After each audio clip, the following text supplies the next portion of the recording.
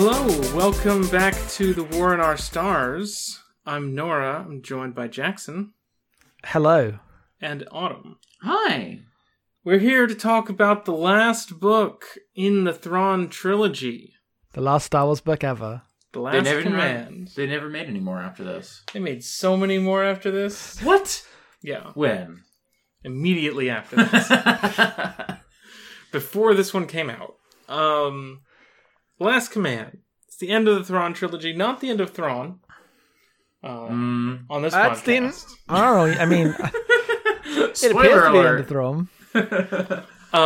There will be... I mean, there's the Hand of Thrawn duology later, and there's also prequel stuff with Thrawn, I think. Does he come that's back correct. After this book? Like, after this book chronologically? I don't know. I don't know what the Hand of... it means he's got his own Mara Jade situation going on. He might have his own Mara Jade situation. He might have his own Luke situation going on. Oh, Thrawn! Me, Thrawn, you, Wodo! But yeah, I know there's Outbound Flight, which tries to resolve everything that happens in this book with the Clone Wars. Yes, the actual Clone Wars that come in later. And then there's like a bunch of new Thrawn books later that have to deal with all that shit. There's also, Outbound Flight is also tying stuff in prequel stuff to New Jedi Order stuff as well. Oh, right, because the whole thing with, not to get ahead of ourselves, but this trilogy is not about Thrawn having a secret plan to deal with the Vong. I think Thrawn might be Palpatine's secret plan to deal with the Vong. Question mark? Question mark? The little cross? But Disney saw this, like, what if he was Palpatine's secret plan to deal with question mark? I know he still has a secret plan in the new canon, but I don't know what it is. I know that Thrawn and Anakin are friends during the Clone Wars, and then Thrawn and Vader are friends during the Rebellion. But I don't know what Thrawn is actually doing.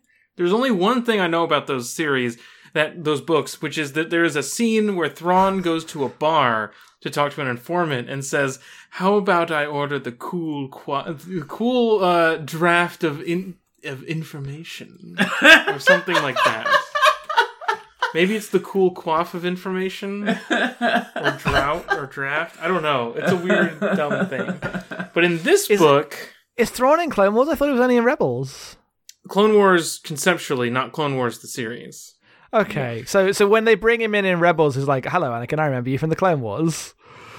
I don't think he and Vader are in a scene together in Rebels. Okay, well, I only know about watch it, the 3 or 4 Thrawn books that are out now. Oh, right, Thrawn Ascendancy and whatever. Yeah, they made a new Thrawn trilogy, and they've got Timothy Zahn to come back and write a new Thrawn trilogy. Timothy Zahn is going to take that paycheck. Yeah, he is. He's taking the money and he's not giving it He's back. Not getting the money from the first trilogy. We know that's not happening. Not true. Yeah. I'm going to try and remember what happens in this book. Yeah, let's discuss. So it's been a few months. Yeah. And here everybody's life has been on fire a little bit. Oh, you have no... I mean, you have your own ideas. It's all happening. It's all kicking off. People listen to the other podcasts. They know. Oh, it's bad. The Last Command details the end of the Thrawn sort of conflict. We have Luke trying to track down where all the clones are coming from. We have... I think Luke ends up on the Nogri homeworld. Yes. For a little while. Yeah, maybe the easiest way to summarize this book is to, what's Luke up to during this book? Luke tries to find the cloning facilities, and then he goes to Honoghr, where the Nogri live, and helps... They've already been convinced that the Empire is bad. He's there for some reason. I think he has to... I think he takes a pit stop at the Nogri. He just takes a pit stop. Pasta! Just a pasta pit stop. Admiral Thrawn launches a bunch of meteors at Coruscant. Mm-hmm. And some of...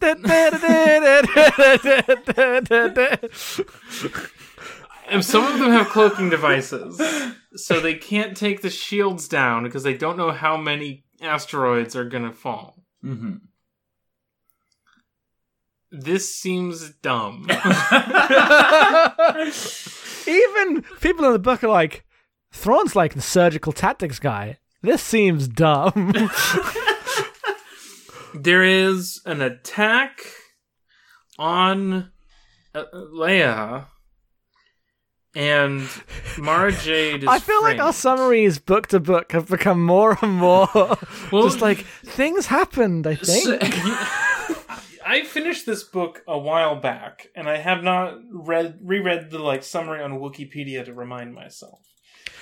Thrawn sends a troop of Imperial commandos to go both kidnap the Leia's kids who are about to be born at this time, and also murder Mara Jade, who after all the stuff is recovering in the rebel, or I guess the Republic, medical situation on Coruscant.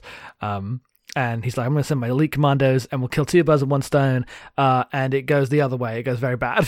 Them. But Thrawn had a plan for this, which was that if they get captured, they implicate Mara Jade in the attack. But this then goes nowhere because Leia decides to trust her anyway. So the Leia decides to trust her. They're all like, the government says you're bad, but we're going to betray them because remember when we betrayed the government in when we were the Empire? That's just like this. Betraying your own government is so different to having an actual civil war. It's basically the same thing. It's no different. I said so different, but I meant it's the same. Han literally uses this logic to justify why it's okay to betray their own laws that they made for themselves. Yes. As they break Mara Jade out, Mara Jade's like, oh shit, I'm remembering the plot. I know where the cloning facility is. The Force is guiding me. Just get me in the area, and then I'll be able to navigate from there. So all the characters that matter go to the cloning facility and have a big fight. Meanwhile, Thrawn has a fight with no one that matters on Coruscant because everyone's dealing with Sabayoth. Sabayoth is also doing horny mind control stuff in this one. Mm-hmm. And Thrawn... Iblis joins the rebellion public. After Iblis joins the upper echelon of the New Republic military after he makes up with his ex Mon Mothma. Is extremely the vibe of this scene. But he also specifically waits until they come over and say, "Oh, I'm sorry. Please come help us." And then also there's the miracle hacker kid, who doesn't matter. He does matter. He gets through all of the security stuff. He finds Delta Source, which is the plants, like I said last time. Yeah. Well, it was pretty obvious. It was pretty obvious because in the first book, they're like, Palpatine planted these. Which I'm sure he did just because he loves trees. He likes the trees that look like lava lamps. If there's one thing we know about Palpatine, it's not that he's planning for every single contingency. That is not his defining characteristic. Crucially, though, the plants have recorders in them, which I think is the stupidest fucking thing you can do when you are in a universe where life forms can be magic and communicate with each other. Why aren't they just force plants that can communicate things? They should just be bonded with another set of trees on the Chimera. You're in a fantasy universe. Do something. He had the fucking Nixon White House tapes running the whole time. Boring. Boo. It's also funny because on the flip side, they do have a magic reason for why Thrawn can make so many clones so quickly, and it's that. Okay, so the other part. This is the mystery that concerns most of the book. Yes. So. Preamble to how they solved the mystery is that toward the beginning of this book is Leia giving birth to the twins, which is an extremely cringe scene. It's 3 sentences. Maximum cringe. It's 3 sentences and I don't remember it.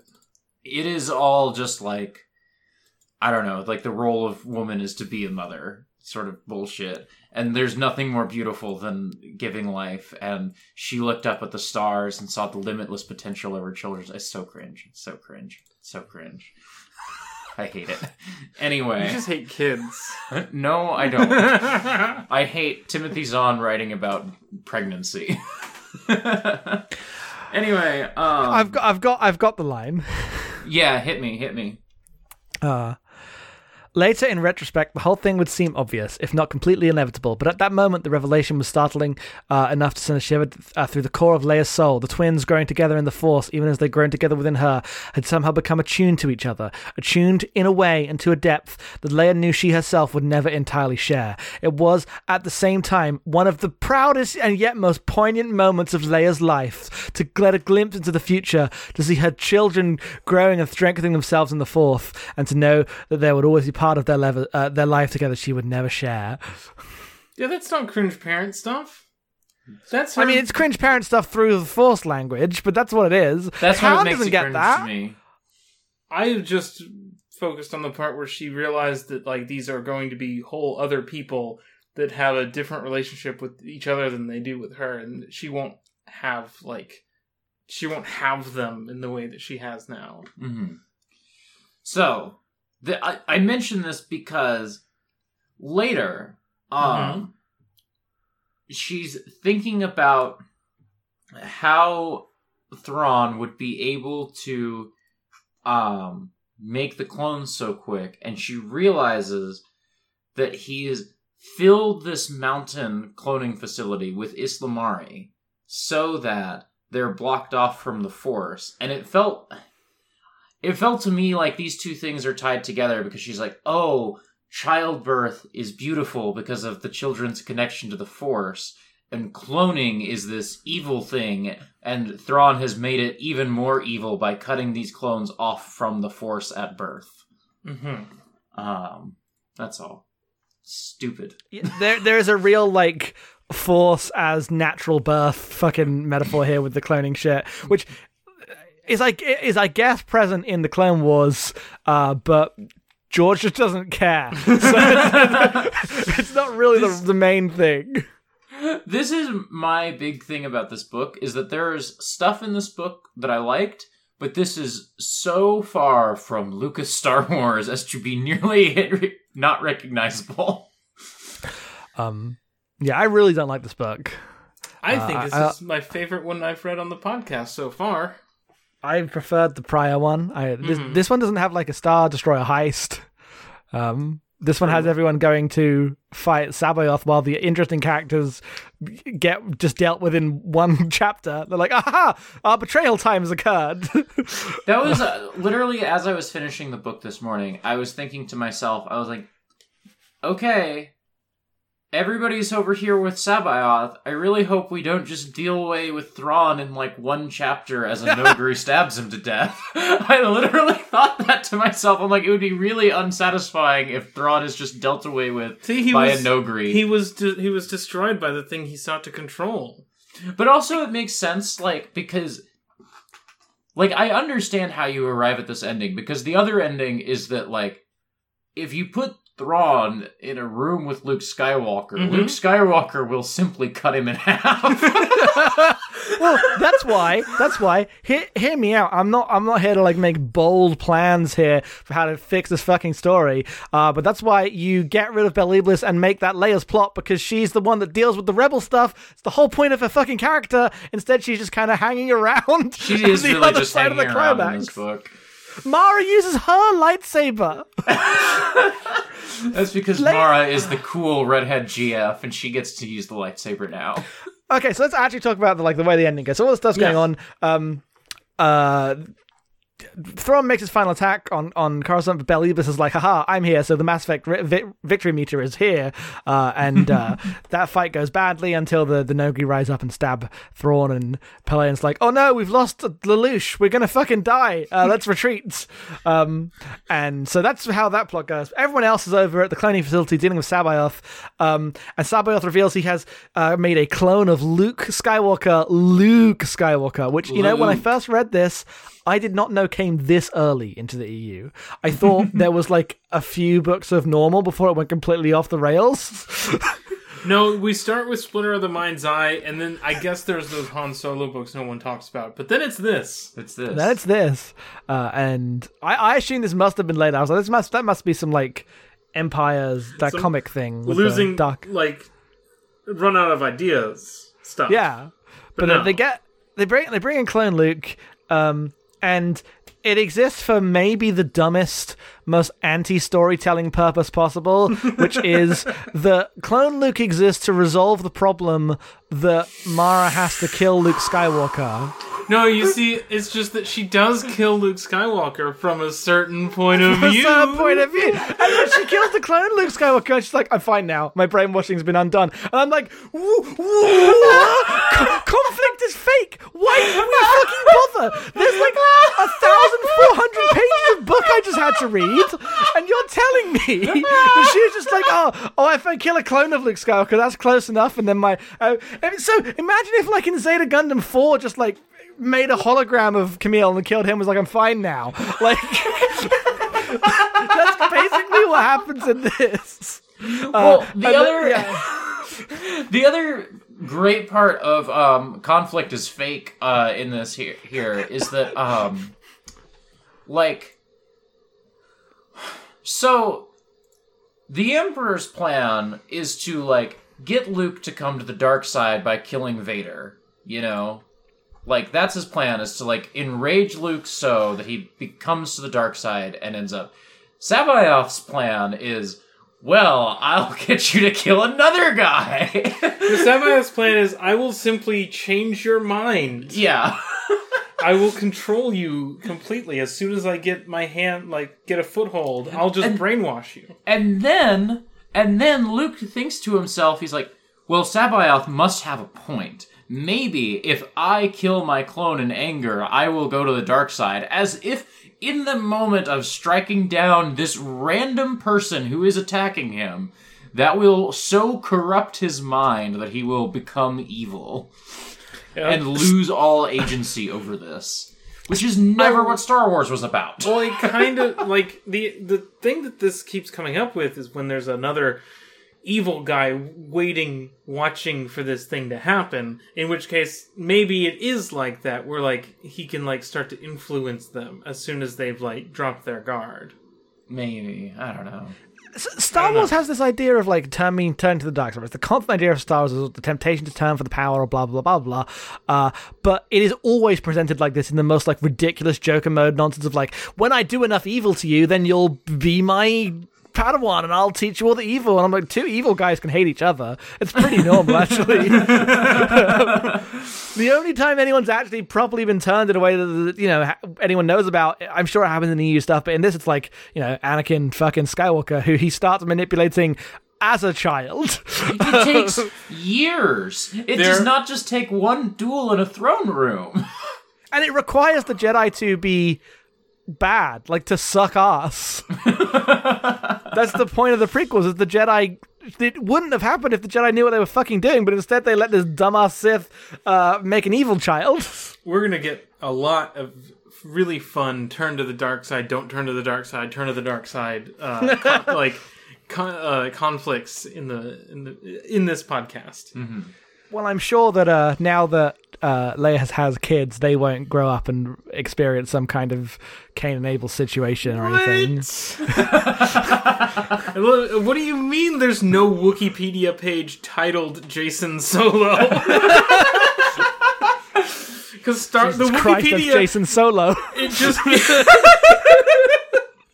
Because the Wikipedia uses death names, which is makes even less sense than birth names. I love that it's like, it's not self-ID, it's not like, because the Wikipedia literally had arguments about this from like a trans perspective when the audience was like, hang on, how did this make sense? No, death names. You could have been the one guy turned evil for 15 minutes and then got killed. No, fuck you. You're whatever your Darth name is now. Which is Ben why, Solo. Is there no Wikipedia for Kylo Ren? No, it's Ben Solo. Skywalker. That's so They stupid. changed it after the last movie. That's so Is it not stupid. Ben Solo? His name is Solo. not Ben. Sorry, Ben Skywalker is the son of Luke and Mara Jade. We'll get there. Wait, really? Oh, Yeah. right, of course. Because I was like, I forgot that Ben is Obi-Wan because I don't care about the movies Star Wars, The Empire Strikes Back, or Return of the Jedi that much. Like, Ben? Who's that? I was reading this book and thinking to myself, I'm like, this book is not as good as Empire Strikes Back. And you don't like Empire Strikes Back. I've come around on it. I really don't like. I was just in the Discord today arguing about that. Fucking Empire Strikes Back. Han's like a weird rapey guy, being like, "Oh, I hate him so much. I cannot overcome the vibes. Every nerd thinks it's so romantic. I'm like, I hate him. He's the worst person." And continues in this book to be around for no reason. Look, he's a party member, and you did his quest, which was to get Iblis, and now he's still here. You can go to talk to him on the Normandy, and he'll, play billiards with you or something. He doesn't even really engage in the smuggler plot, which you'd think he would do, but no, that's all about Luke and Mara. And Talon Card. Talon not Card, cool. Timothy Zahn's most precious of OCs. No harm can befall Talon Card. You can't even put a scratch on his dog. I thought one of his dogs died at some point. No, the dogs are fine. I need you to know that the dogs are fine. It was pretty cool when they attacked Sabaoth, though. To be fair, I like this archetype of Star Wars guy. I like when Filoni introduces his own version of this guy in Hondo. I just like this archetype. I thought you were going to go for Cad Bane. But I guess Hondo is closer to Talon Card. Hondo is just Talon Card. Same character. Same deal. I feel like Talon Card's more competent. Oh yeah, by far. Oh no. Hondo is the Jack Sparrowification of Talon Card. There you go. You got it. Anyway. Anyway. I hate it here. The thing about Talon Card is that the book expects you to believe that he is cool. Yes. There's like a unwritten, it is literally written on the page, assumption that you will think, be invested in this guy's smuggler way. I'm like, who is this guy? Who the fuck is this guy? I'm not you, Timothy Zahn. I guess I care about Luke Skywalker. He's fucking Luke Skywalker. I understand why you would expect me to be invested in that. But if I don't care about Han Solo, I definitely don't care about Talon Card. It's really telling that they had to give Talon Card an accent in the audiobook, or else he would just be some guy. He's just some guy, right? He's just some guy, and he's hanging out with Mara Jade and Gent and that other third guy I don't remember. Abes.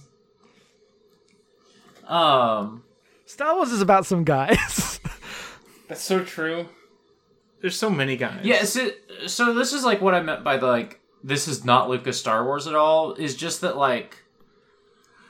Lucas Star Wars is about destiny and hero's journey and very just arch normal fantasy stuff. Just fairy tales almost. Mythic shit. And as soon as you hand over the keys to some guy who writes SFF novels, he's like, well, I need to introduce 16 perspective characters and give them all their own factions that they're in charge of. And the book will be about the conflict between the factions, not your destiny is to join me on the dark side. That's not what this book's about. And I enjoyed this book, but it's very different from the stuff that I like. But that's the core thing in that you've described the reason Star Wars, I was gonna say doesn't work, but I don't mean that in the it's bad sense. I mean the fundamental contradiction in Star Wars as a brand is that the movies, the source movies, could not be any less interested in the idea of a world. They have a very broadly sketched thing. They say something like the Castle Run thing everyone always goes on about in a way it's kind of corny, but it is true on some level, right? They say that, you go, lol, George Lucas doesn't know what parsecs are, and then some guy 20 years later has to write a novel about that.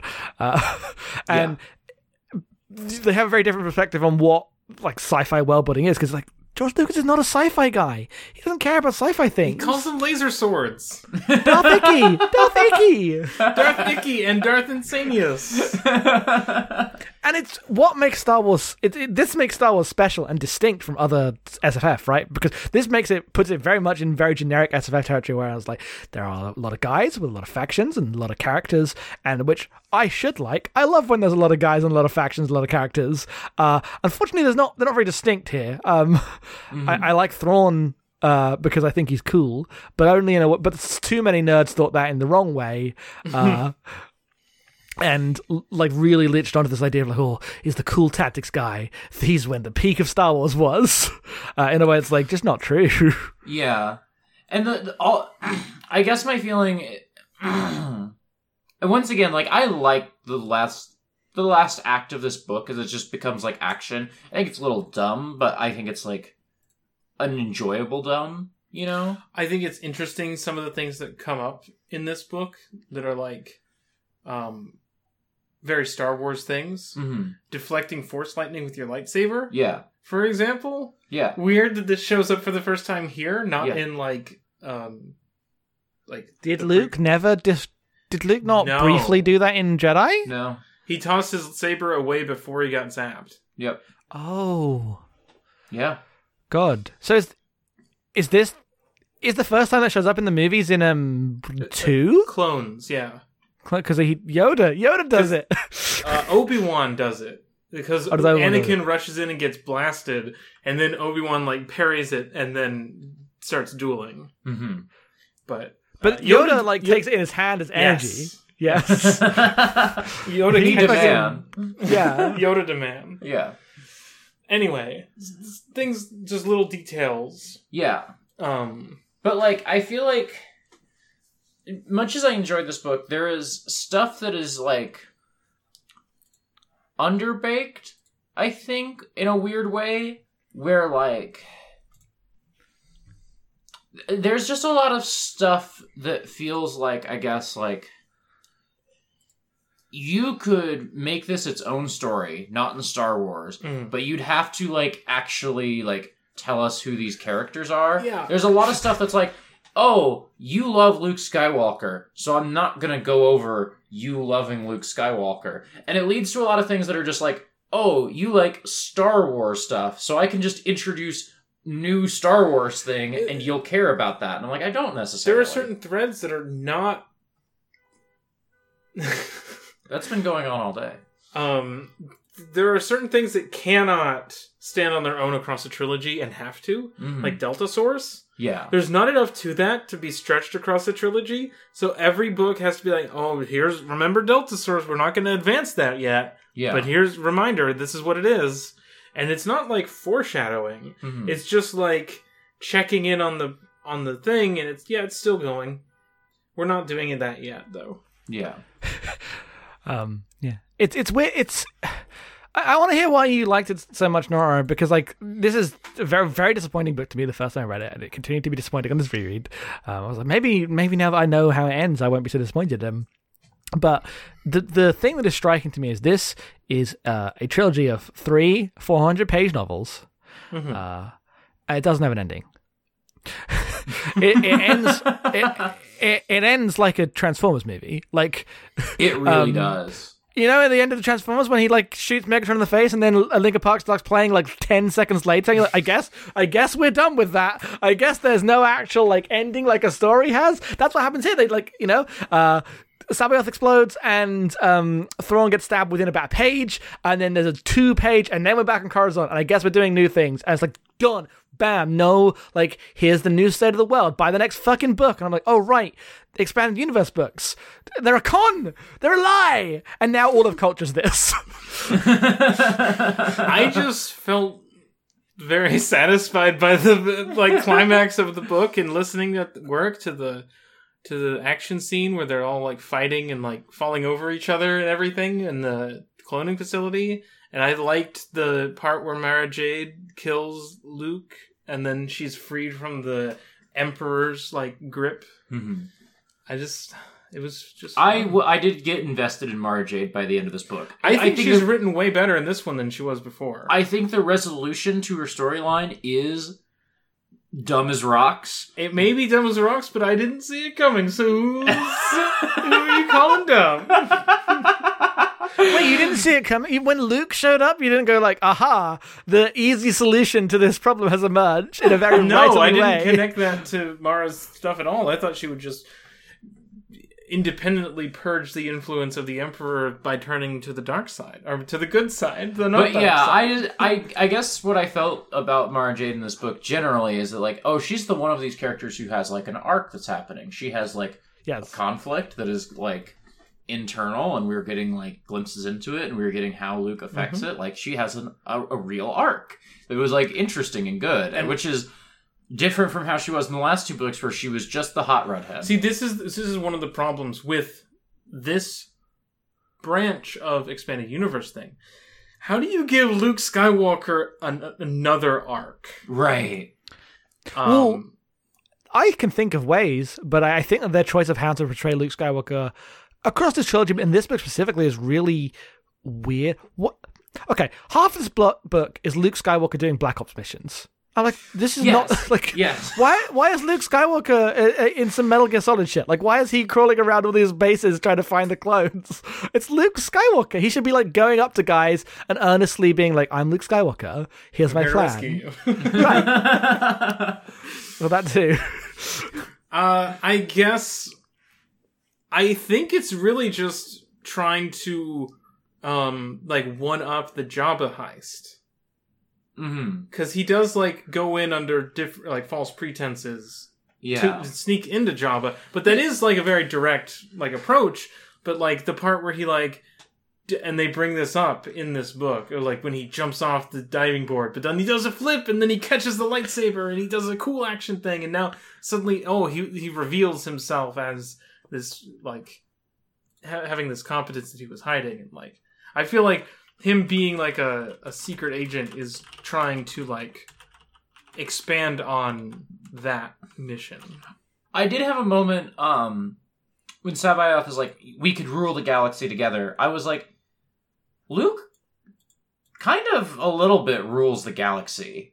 Because he is affiliated with what will, by the end of this book, be the de facto government of the galaxy. That might get complicated by, like, Jedi Academy books. I don't know. The Empire's still there. They just lost Thrawn. But, like, he is, like, the only Jedi. If, like, it is a democracy because he wants it to be. If Luke Skywalker decided tomorrow, he's like, no, I'm done with democracy. I'm going to cut off Mon Mothma's head, and that's my galaxy now. I think somebody should make decisions, and everyone else should do what those decisions are. Maybe someone wise. There's no one in the galaxy, certainly not by the end of this book, could stop Luke Skywalker if he decided he was over this whole Republic thing tomorrow. Right. And there's like there's almost a moral there. But the book doesn't end up being about that, right? There's that bit in the the first book begins with him sitting in the Imperial Palace and being like, bit weird, we're in the Imperial Palace. But I guess it's here, and it's not like we're going to build a new one, so may as well just... It was the Republics before the Empires. If you think about it, these aren't the Master's tools, these were the other guy's tools. And it's all the same house, so it's all fine. It was a civil war. It wasn't like a normal war. It's ours anyway. Anyway, but the main bit is the bit where he's with was it Wedge? I forget who he was with. We with Lando, but he's in the bar, right? And he has to mediate that conflict in a very arbitrary way. He's with Lando. And he smells. He smells the guy, and he's like, "Hey, can you fix this problem for me?" Yeah. And it's like a kind of corny and bad scene. We talked about it last time, but like it does understand that like the role of a Jedi culturally is to be recognized as having, whether or not they have in any way power, to be recognized as having that power and thus deploy it in ways that their compassion dictates, right? It is not that Luke Skywalker is an expert at mediating fucking conflicts about petty theft. It is that he is recognized culturally as someone with authority, and thus through his ability to mediate these solutions can be a figure to like increase how like a community functions, which is a loaded idea when the Jedi are just cops, but I'll go with that for now, Timothy. And it doesn't really like it kind of like there's a bit where the closest thing to an argument him and Sabaoth have, Sabaoth is like, well, actually, Luke basically does it to him. He's like, join me, we could rule the galaxy. And he's like, no, I want to be the evil guy. And he's like, but... Cause he says that I won't let the little people tell me what to do. And he says, Luke says the Jedi, that's what the Jedi used to do. And then he was like, yeah, they all died, bitch. And it doesn't really like... It's right, the seeds are there, but there is like a, the possibility for the good king type argument, right? The good king type ending for Luke Skywalker. Yeah. But it doesn't go that far. It even has him in the little epilogue, like him paying lip service to like, oh, Mara, we want you to be a politician because, power is the perception of power. But, like, it doesn't get developed at all. It's just like, oh yeah, we all know this. Democracy. Anyway. See you in the next book, guys. I was shocked there wasn't like a final chapter being like, here's where the Empire's at. Here's what's changed about the New Republic. Here's what's different about Leia's role and her view on things. Here's what's different about her. Like, there's nothing. The only thing you get is that Mara Jade is now going to be like the government's official liaison with the criminals, which is a hilarious thing to think about. We have an ambassador. Sorry, do you mean the Smugglers Alliance? We have an ambassador to, like, the official group of people who are definitively not law-abiding citizens. Rather than try to get these people to abide by the laws we have set down, we have made an ambassador to them, which is fucking absurd. This is not how you run a government. Well, no, it is, but like it isn't. Like it's not presented as like how the FBI basically, or the CIA, I guess, works with them. It's usually the CIA. The CIA basically it often treats the mafia as an extension of its own needs when it needs to do something real fucked up, and the FBI investigates the mafia and it keeps fighting against the fucking CIA. I was listening to Blowback Season 2 about like the way the Cuba stuff went. This happened like 4 times.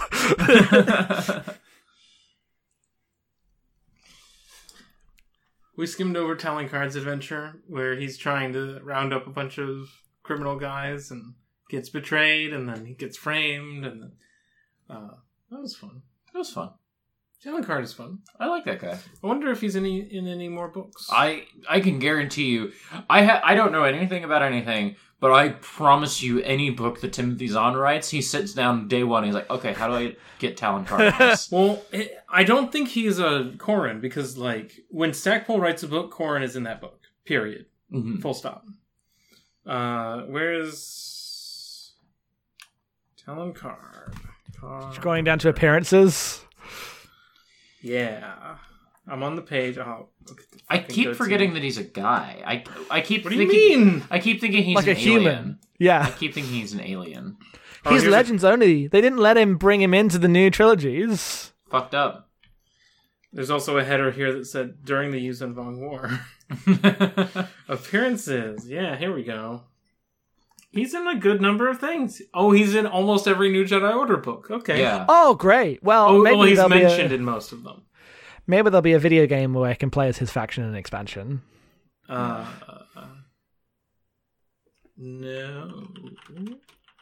Galaxies? Someone else? No, I'm talking about Empire. I'm talking about Empire at War. They made that. Was it someone else? He's in Empire at War. He's in Empire at War.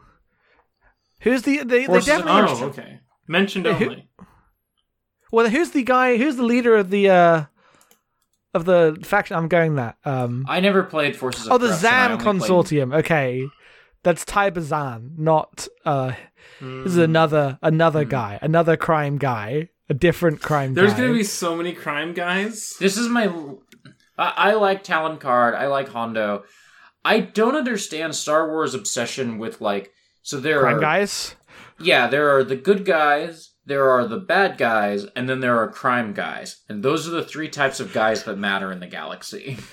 Oh, he's an original guy for the game. They had to make up a new crime guy, which I'm sure EU people were mad about. But crime guys have good guys and bad guys. They have smugglers and bounty hunters. Right, yeah. And smugglers are good and bounty hunters are bad, and that's because Star Wars morality works. Because that's how the movies were. Because Boba Fett is on the bad side, and Han Solo's on the good side. I hate Star Wars morality so much. I love how much of Leia's thought process in this book is, we can probably trust Talon Card because I saw how Han was when I first became friends with him, and it's turned out fine.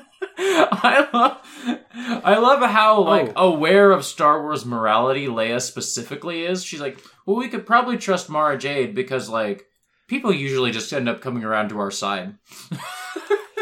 The entire section where they break up Mara Jade and betray their own government, being justifying it will be fine, is almost genius, because it's essentially a bit where these people who are not the heads of state at all recognize that they technically have more power than the state to act outside of their interest at any time. But it's not framed as that. It's framed as a genuine rebellion to do what must be done. Only we can. It's the heroic individual against the system that can't maintain itself. Classic situation there.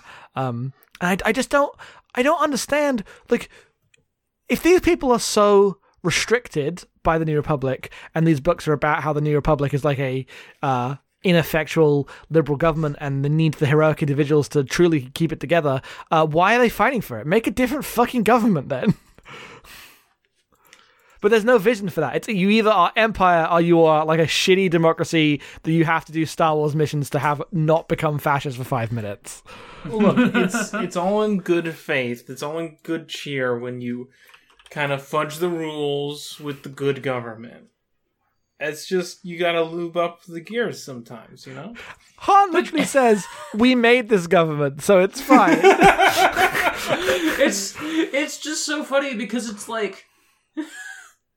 they made a democracy, and I know this is what you just said, I know this is what we said in the last episode, but they made the democracy, and then they decided democracy sucks and needs to be circumvented every 6 minutes. Because there's no other idea for how to do a plot. This is kind of the plot of the last book, but in a different way, because the bad guy was in charge for a bit. Oh no. Right. Borsk Phalia is barely in this. Right, because Zahn is well, I'm not going to have Phalia executed for treason, so I'm going to have him take a vow of silence for 99% of the book. I bet... Now, here's the fun part. I bet we will read a book where these characters have the reverse positions on whether or not you can act outside of, channels. I bet when the bad guy does it, they're right but too far.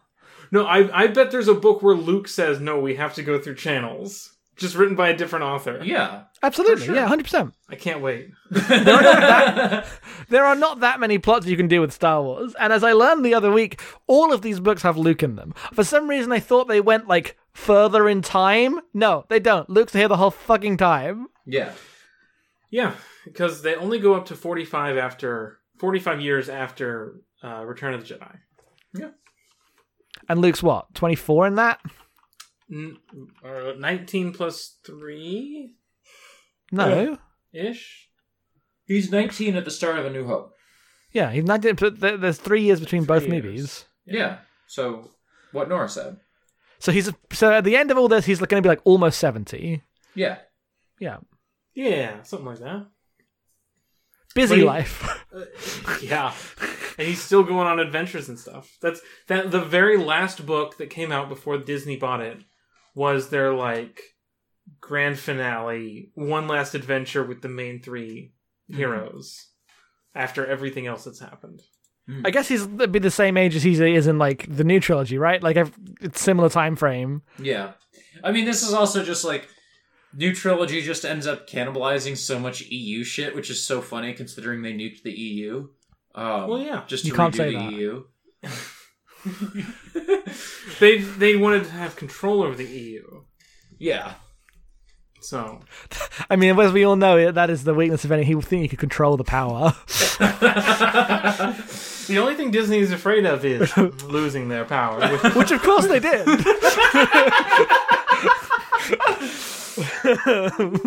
It's ironic.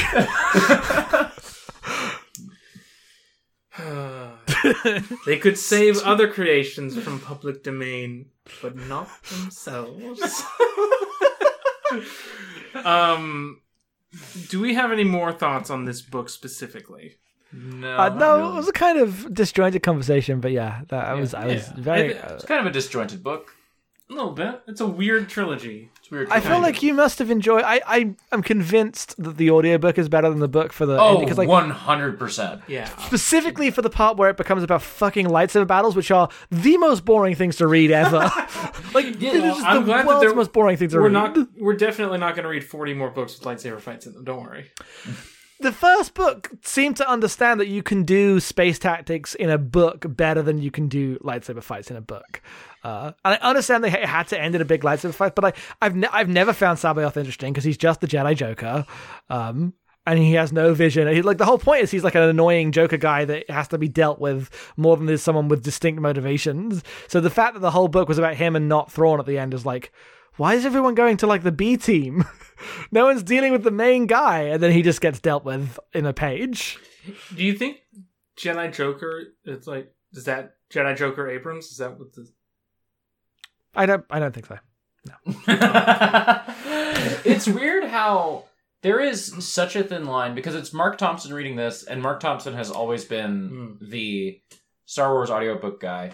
And I really enjoyed these audiobooks. I enjoyed all the stock sound effects of bugs chirping as they go through the jungle, or lightsabers or blaster fire. I enjoyed all that. He also did that Light of the Jedi book that was so bad I couldn't listen to it.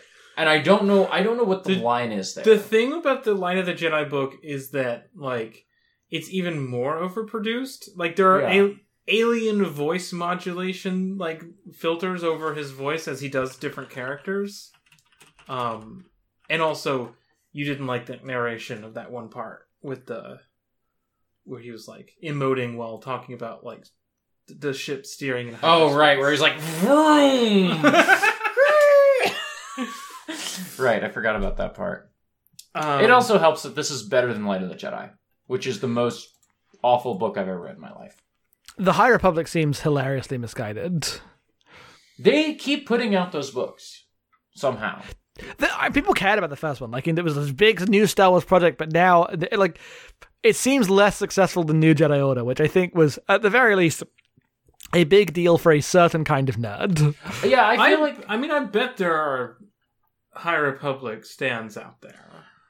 I feel like there have to be, but I'm just kind of confused because I felt like when the first book came out, it was an event. And I'm not saying that I expected every successive book to also be an event, but I expected to see any sort of I expected to see marketing for it, and I haven't. And I am in the exact demographic of people who they would market that book at. I feel like most Star Wars marketing post Rise of Skywalker has been the lifestyle brand stuff, the cruise and the amusement park, both of which got double tapped by COVID, and it's it seems like they were leaning into that rather than the High Republic, because even I don't even think there are High Republic announcement articles on whatever book rant, whatever Screen Rants, whatever the book thing would be. Yeah, Nerd Rant. I don't know. Book Riot. Is that it? Book Riot is one of these websites. Yeah. According to the wiki, the High Republic is in Part 1, Wave 3, or Phase 1, Wave 3. It has had two adult novels, about 1 million comic issues, some short stories, and some YA. But there's a lot of content here. But only Disney, why are you like this? Only 2 mainline books. Right. Well, that's the other thing is they have all these different multimedia tracks, right? Which is how they plan this stuff. But that's never how anyone people have they either read the comics or they read the books. So they don't actually tie in the way you need them to. Yeah, and they know this, so they don't. It would be one thing if they really did it. They went all out, and you had to read literally everything because it was so tightly planned. But they're not. It's just Jedi shit. Yeah. I feel like they have to. They're either going to have try to have some kind of breakout book hit series or something with High Republic stuff, or they're going to put it in a video game or something, and only then will it become something that people talk about. Yeah. I just... If they said, no, actually, when we said we were making KOTOR, we lied, and we're actually making KOTOR. And it's High Republic now. The High Republic released their second book in June. Mm-hmm. I got an email saying it was 99 pence on Amazon yesterday. I don't think anyone cares. Yeah, the other thing is that, like, people I work with care about Star Wars. Like, once or twice a week, someone at work will just, like, yell about Rise of Skywalker. No one at work likes Rise of Skywalker. But I work like normal people who are not online in the way that the three of us are. Mm-hmm. And I mentioned at one point, like, oh, I'm reading one of those new Star Wars books. And I had, like, multiple friends who are into Star Wars be like, they're still making Star Wars books? Like, no one knows. No one cares that they're making Star Wars books. How do you come back after the Rise of Skywalker? Make a bunch of terrible TV shows about Boba Fett. I guess so. Yeah. This is literally the thing that we talk about is, like, what do they do after Rise of Skywalker? And people like... I mean, they have those 7 other live-action shows they're making. They're going to make a Cassian Andor show, and I'm not even going to watch it. And I am the target audience for Cassian Andor show. Maybe Ronin will, like, blow up really big and they'll start doing other AU stuff. But, like, yeah. I doubt it. What if the Cassian Andor show blows up really big? Like, what if Cassian Andor show can't blow up bigger than he did. Like, The Mandalorian is like a runaway hit, and, like, none of these other shows are, I don't think. Mandalorian season 1. Yet. Yeah. Oh, the none only of them show are out that's yet? No. They've had 2 seasons of The Mandalorian and nothing else. I assumed they were coming out, and I just didn't know about them. No, they just had a panel where they announced fucking 50 of them. Why does Disney announce more stuff than it makes? Because announcements do better than shows. Announcements is what gets brand. And like investor money. I don't understand capitalism, I guess. Announcements, if you say, okay, right, you get 1 million headlines saying there are 12 Star Wars shows coming to Disney Plus. Doesn't matter how many Star Wars shows end up on Disney Plus. That's people in the door today. Because people are stupid like that. That's like, I don't mean that. And I hate the, like, oh, capitalism thrives because people are dumb argument. That's not what I'm doing. I meant nerds love the promise of consuming more brand. Yes. Not like the capitalism is perpetuated by people being dumb. That is an ignorant thing to say that people often do. So I felt the need to actually disclaim that. Anyway, but yeah, that's the point. Is that, like, that engagement thing is more, in many ways, more impactful than product itself, right? Because the products are advertisements for future products. That is the Disney way now. The things that are out right now, the new stuff, is Bad Batch and Visions. Yes, and they're both animated. That's what's come out. That's animated. So also, Resistance had a second season. Yeah, but no one watched that show. That was pre-Disney Plus. Because that was in the world where they were still pretending that anything after Return of the Jedi had to actually happened. Live action series we got Mandalorian, Book of Boba Fett, Andor, Obi-Wan Kenobi, Ahsoka, The Acolyte, Lando, and Rangers of the New Republic. Oh, right, they're making that Obi-Wan show. They're doing that soon. That's the next thing. Theoretically. I feel like the Obi-Wan Kenobi show is the one of these that maybe has the chance of, like, reeling me in. Only because they're getting Hayden back. Oh, I'm definitely going to watch it, and we're all going to hate it. Like, we are 100% all watching it, and we are 100% all going to be really mad, because we care about Obi-Wan, and we care about fucking Anakin Skywalker in a way that I know that the people in Lucasfilm don't, because, like, they're still catering to the nerds that hate the prequels. Yeah. I want any of these shows to have a name. The Mandalorian, that is a title, sure, whatever. The Book of Boba Fett, that's halfway to a title. You're still just telling me this is the show about this character. The rest of these are just the names of the main characters. Are you fucking kidding me? So, I knew this. I knew this about the Marvel shows, right? I knew this about the Star Wars shows, I guess. I didn't know how far it went. The Mandalorian, The Book of Boba Fett, Andor, Obi-Wan Kenobi, Ahsoka, The Acolyte, Lando, And Rangers of the New Republic, which could be anything. So here's the thing. Ahsoka, character people know. You can call the Star Wars Ahsoka. I mean, I don't like this way of just calling the name. She has a book called Ahsoka also. Right, yes. Lando, character people know. Fair thing. Star Wars Andor. Who the fuck is that? I know who that is. Who the fuck is that? I know who that is because I'm a totally fucking deranged nerd. But also, look at the other characters here. We have Boba Fett. We have Obi-Wan Kenobi. We have Ahsoka. We have Lando. All of those are first names or full names. Nobody remembers his last name is Andor. I only know him because I really love Diego Luna, and I think that he's hot. That's the reason that I know who Cassian Andor is. So you might as well just call the show Star Wars Diego Luna. Imagine they just had a show called, like, Star Wars Krennic. Hell yeah! I would also watch right now. But it's a Star Wars version of The Office. Well, yeah, I mean, it writes itself. That's great. It sucks. But you have to get a new guy to play Tarkin because you can't afford the really offensive CGI face.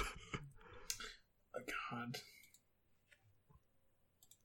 Star Wars card. But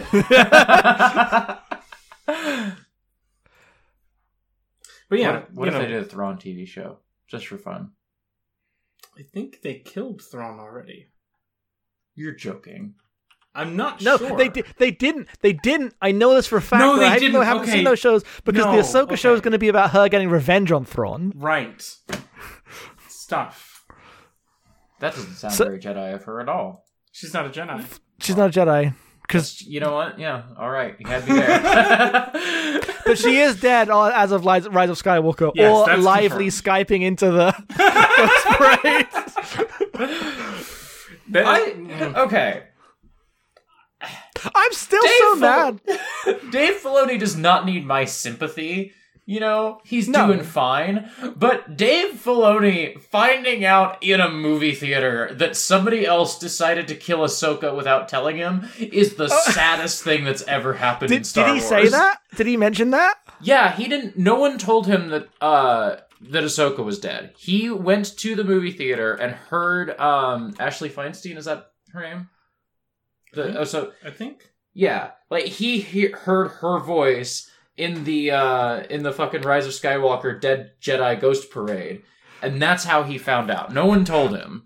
Incredible. He can retcon that. You can just ignore that. You can just ignore that. No one cares. It's all voices, so it means nothing. You didn't even want to pay the. I am the shocked. Money. Yeah. Right. So where I kind of go. Sorry, I didn't mean to interrupt. I was just gonna say you couldn't even be bothered to give Hayden a call, to give Samuel L. Jackson a call. All the people. Yeah.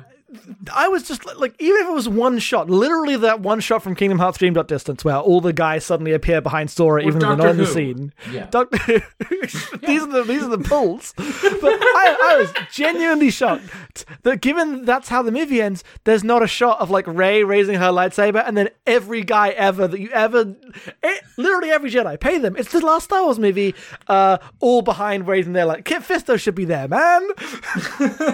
Where the fuck is Plo Koon? Can you imagine if it's the same ending, but when Rey raises her lightsaber, it pans back, and then every Jedi Ghost is there? Qui-Gon's there. Qui-Gon's there. Qui-Gon's definitely there. Well, no, it's only the 4 people that Qui-Gon taught how to become ghosts. Then how did Leia do it? And Luke know. Also. Luke, Leia, Qui-Gon, Obi-Wan, Anakin, and Yoda. Kit Fisto, Yoda, Plo Koon, and Starkiller. The Ithorian guy. We got some emails. Ki-Adi-Mundi. Where's Ki-Adi-Mundi? I must know. Dead. I know where he is. He's with his wives. Do you remember when there was that whole thing where oh god, what's his name? What's that one guy? That one Lucasfilm guy who kept calling all the Star Wars fans gay, and then he got told off for doing that too much. You know the guy? Do you mean Pablo Hidalgo? Yes, I do mean Pablo Hidalgo. Because every 6 months, someone would come with a law question, and he'd be like, "You guys are fucking gay." Everyone would get, not literally, but you know, honestly, kind of literally. So people would get really mad at him. He deleted his Twitter at some point. I know who this guy is now. Now that I'm looking at it, he's got his Twitter back now. I guess. Oh, okay. It's locked. That's it. Well, I've got some emails here. First one comes in from Kieran. He says, lightsabers are cool, right? The movies don't stray too far from the saber. Double-sided or Yoda's little baby one is about it.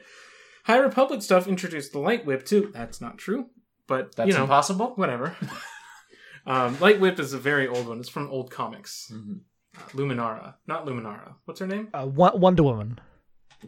Yeah, that's right. Wonder Woman. Lumia. The Dark Lady. What would be your choice of a different kind of Jedi laser weapon? Get wild with it. A glaive. Okay, they do have lightsaber spears. Damn. With a big blade at the end, so. That's pretty cool, huh? You don't have to pick something that doesn't exist. It all exists. I just think swords are cool. I don't know. I mean, not to be this exact kind of nerd, but that's the point of a lightsaber. It is a more elegant weapon. From a more civilized age.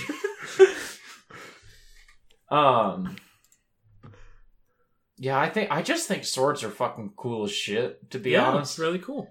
But if you had the spear one, then you could be like Force Kaladin. You could be Force Kaladin. I'm back on board with lightsaber spears.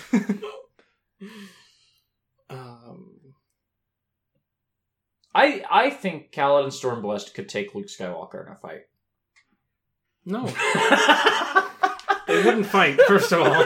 This is the Superman Goku equation. They wouldn't fight. Goku would fight Superman. That's absurd. He would want to, but he wouldn't. Anyway. My thing that I always thought about when I made an OC that had a cool lightsaber weapon was a gunblade lightsaber. That would be able to switch between... It would have a gunblade shape in saber form, and then could also be a blaster. And if you pressed R1 at the right time, you could get a crit. Yeah, exactly. Water and water and water. Final Fantasy is so much better than Star Wars.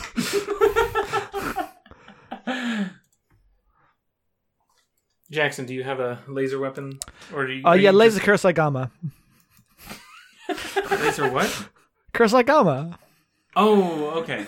It took you a minute to realize what you were saying. That'd be pretty sick.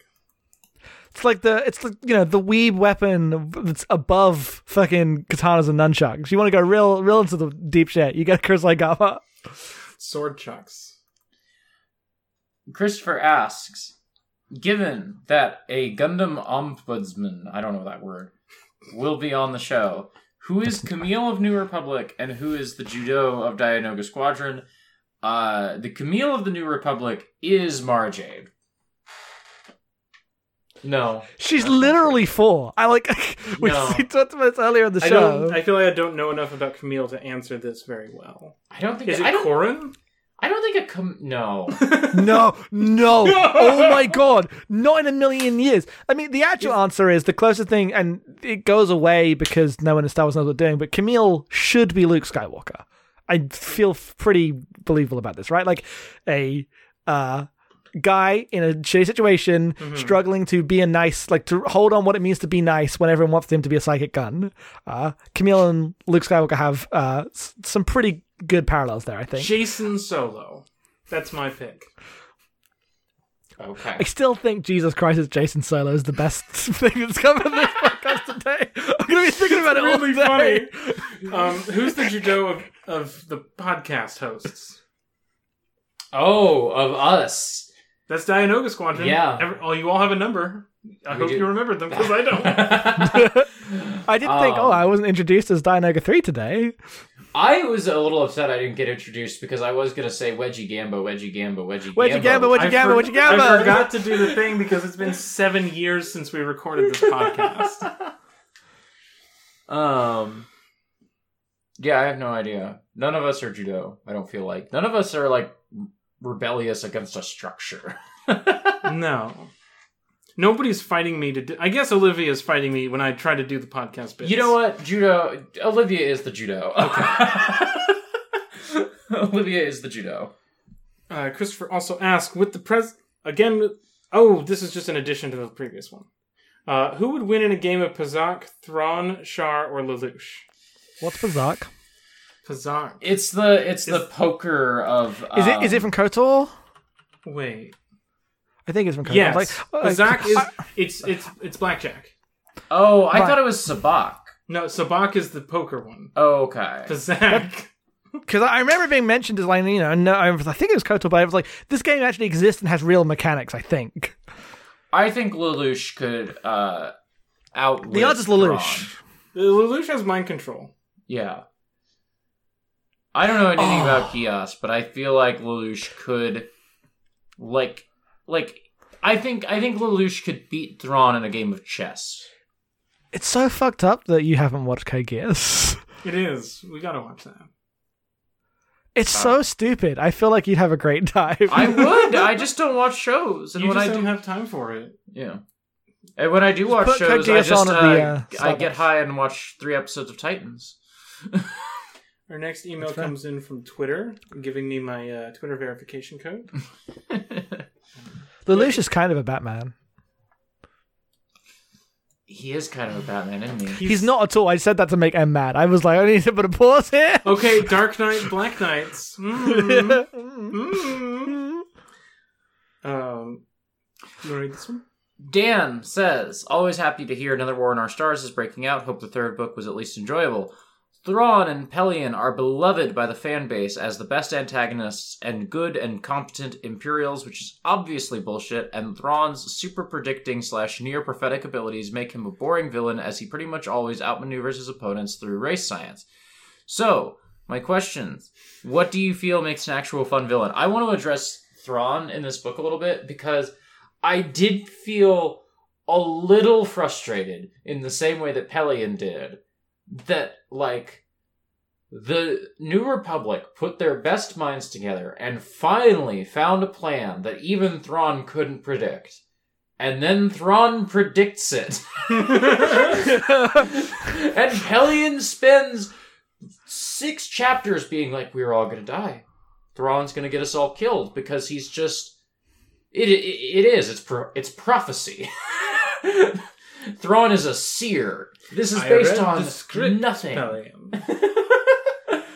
It's a little, like, aggravating to me. It would be better if he just improvised a response because he's that good at tactics, not if he secretly knew the whole time. Yes! It should be that he's like, I had a contingency plan in case we were fooled. You know? It should be like, all the other... Because then you get the situation of, like, no, if we lost any other time, I would have also been able to deal with it, because that's what it means to have tactics. Yeah.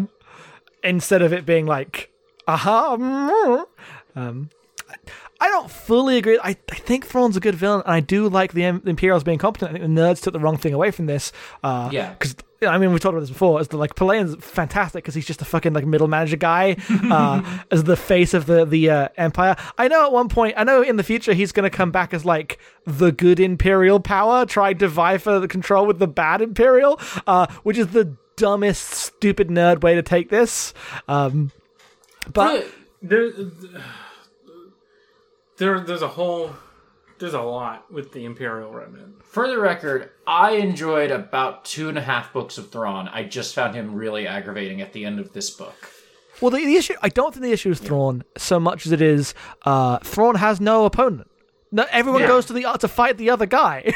So it's not like Thrawn's like, okay, here's my move, and the other guy makes a nut. Like, if it was Thrawn versus Leia, then it becomes a good story, because then you actually go back and forth. One of them makes one plan, one of them sees it coming, the other one does this. You can make it a character thing. It's not complicated, but in this book, no one defeats Thrawn. He just conveniently gets defeated by the one thing he overlooked, which is it's a story of itself. But it ends up feeling very anticlimactic when it's like, what do you... Like, Thrawn is this problem for the Alliance to solve, and he gets just solved with himself. Evil can't sustain itself type nonsense. Imagine how funny it would be to have the scene where Thrawn is like, okay, I've studied human art, and I know that babies take 9 months. Leia, last we saw, was this much pregnant. That means we have a 3-week period in which she will definitely not be commanding that army. We will move now. She's pregnant as fuck right now. Yeah. What does make a fun villain? I love Darth Vader. I know. I just love that guy. I think he's cool. Love that guy. Yeah. Silly voice. I like when he's silly voice. Big robot suit that you can't Iron move mask. around in. Iron mask. Here's a cock.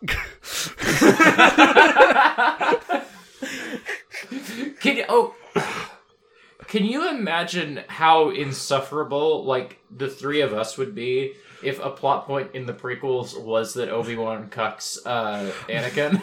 He just thinks it. He just thinks it so hard he makes it true in his mind. The posts would never end.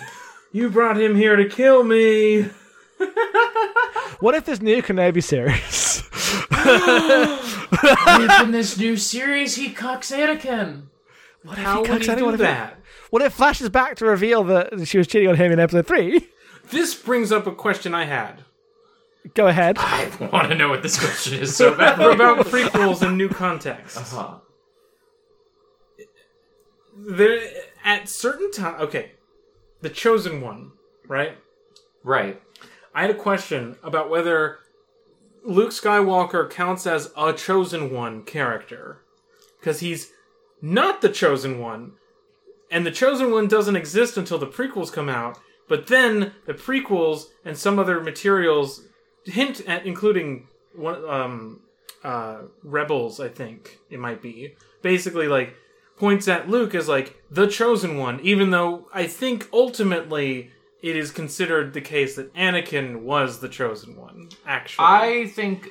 And regardless of the details of that, does introducing Chosen One-ness in a prequel retroactively make Star Wars 1977 a Chosen One story? I think Star Wars 1977 is always a Chosen One story. From before the prequels add, an actual literal prophecy, because he was always born into this destiny. Yeah. Okay. That's my agreement as well. So, Star Wars' famous hero's journey story, that is a Chosen One narrative. Star Wars was always this. They just then go back and add in the words, the Chosen One, and it actually means something different. Which is very funny.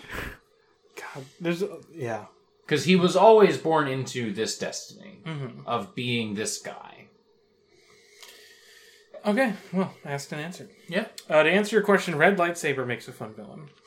Oh, right, what's a fun villain? I mean, I think a fun villain is someone you enjoy watching and it has interesting, brings interesting conflict to the characters. A lot of villains are bad because people like their characters too much and they never let them appear weak. You have to book a cool guy. You gotta let him get a few wins in. Most of my favorite villains are all a little camp. A little bit camp. Is Darth Vader camp? Yes! Darth Vader is a little camp in the original trilogy. But you love Rogue One. In Rogue One. Yeah. Don't choke on your ambition. Be careful not to choke on your ambition. That's literally where I was going, is that they make him a little Do you remember people were mad about that? Those people... They don't understand Star Wars. They literally don't understand Star Wars. Because that is something that Anakin Skywalker would say. It is. But it's also something that Darth Vader would say specifically in New Hope. Yes. It's literally the bridge between those two characters. Yeah, it's great. It's a great scene. Yeah. Because, you said it in Rogue One, but let's not forget, in The Empire Strikes Back, he's literally choking out a guy while promoting another guy. I love him so much. Yeah. He's always been like this. I love him. Yeah. Villains. They're fun. I don't even think that Darth Vader is, like, the best villain. We were talking about Star Wars. It's like, I do really like him as a villain. Way better than I like Palpatine as a villain. Even though Palpatine is, like, mega camp. Have you ever heard the tale of Darth Plagueis the Wise? Anakin. Anakin, help me! It's I'm not the Jedi way! No. I'm just double-checking the export account to see if we got any others. We didn't. I think we're good on... Yeah, I checked. We're good. Jackson. Yes. Where can people find you online? Headfuls Off on twitter.com. And you can find the podcast I do at abnormalmapping.com and also at export.io. I'm on Bag End. I've been forgetting to mention them. Right, I'm on your network too. I'm doing Bag End with you guys. It's fun. Yeah. And yeah, support me at patreon.com/abnormalmapping. You can get Gundam for $1 a month. Other podcasts for slightly more. It's a good proposition. I think it's a good time. People should give $10 because VoIP Life is the best podcast. But if you're not sure about giving the Abnormal Mapping Network $10, you should give them $5 and listen to the Rain Man episode, which is actually a VoIP Life episode. Of Blockbusters. Yes. Because that is a fucking VoIP Life ass podcast. Yeah, we just kind of talking about some other shit while we're meant to be talking about Rain Man. Is that the Schwarzenegger one? Oh my god. No. You've asked me this twice now. I don't remember. You're thinking about twins. You're thinking about twins. About Running Man. Oh, Running No, Man. you're thinking about twins. No. We had this conversation 2 days ago, and she was thinking of Running Man. Running Man, Rain Man. Weatherman. Okay, it was because of the title, not because of the content of the movie. I've never seen either of them. Yeah. Autumn. You find me on Twitter at autumnal_coffee, all the podcasts at exportodd.io. You should listen to Hot Singles, music podcast, or Ornate Stairwells, a movie podcast, or Bag End Book Club, or Ars Arcanum. Clob? Wedgie Gambo. You can find me on Twitter at NeitherNora. Find stuff I've done at norablake.online. I'm trying to update that site. It was like 2 years out of date. There were 3 podcasts on the podcast page, and 2 of them are dead. Yeah. So, patreon.com/exportaudio. We're moving soon. Yes, we are. So if you've People been thinking... have been pledging a lot lately, and it's been a huge help, and I would just say you should pledge more. Yes, unlimited pledging. If you do, you'll get patron-exclusive podcasts like Back to the Ark, a Marble Hornets podcast, Godzilla's Not Dead, a Godzilla podcast, and who knows what other patron-exclusive podcasts we've got in the tank for the future. When we move, I want to, after we move, I want to, take stock of, okay, here's what we're doing. What might I tweak about that? We're kind of, just keeping on right now, but, I feel like I want to do, a little something more that's, just for the patrons. So that will happen after we move, because I can't really think about it right now. Thank you for joining us to talk about Thrawn Trilogy. Next episode that comes out will be about Jedi Search, I believe it's called. The first in the Jedi Academy trilogy, which is the series that followed this in publication. Yeah. And until next time, kill the Jedi in your head.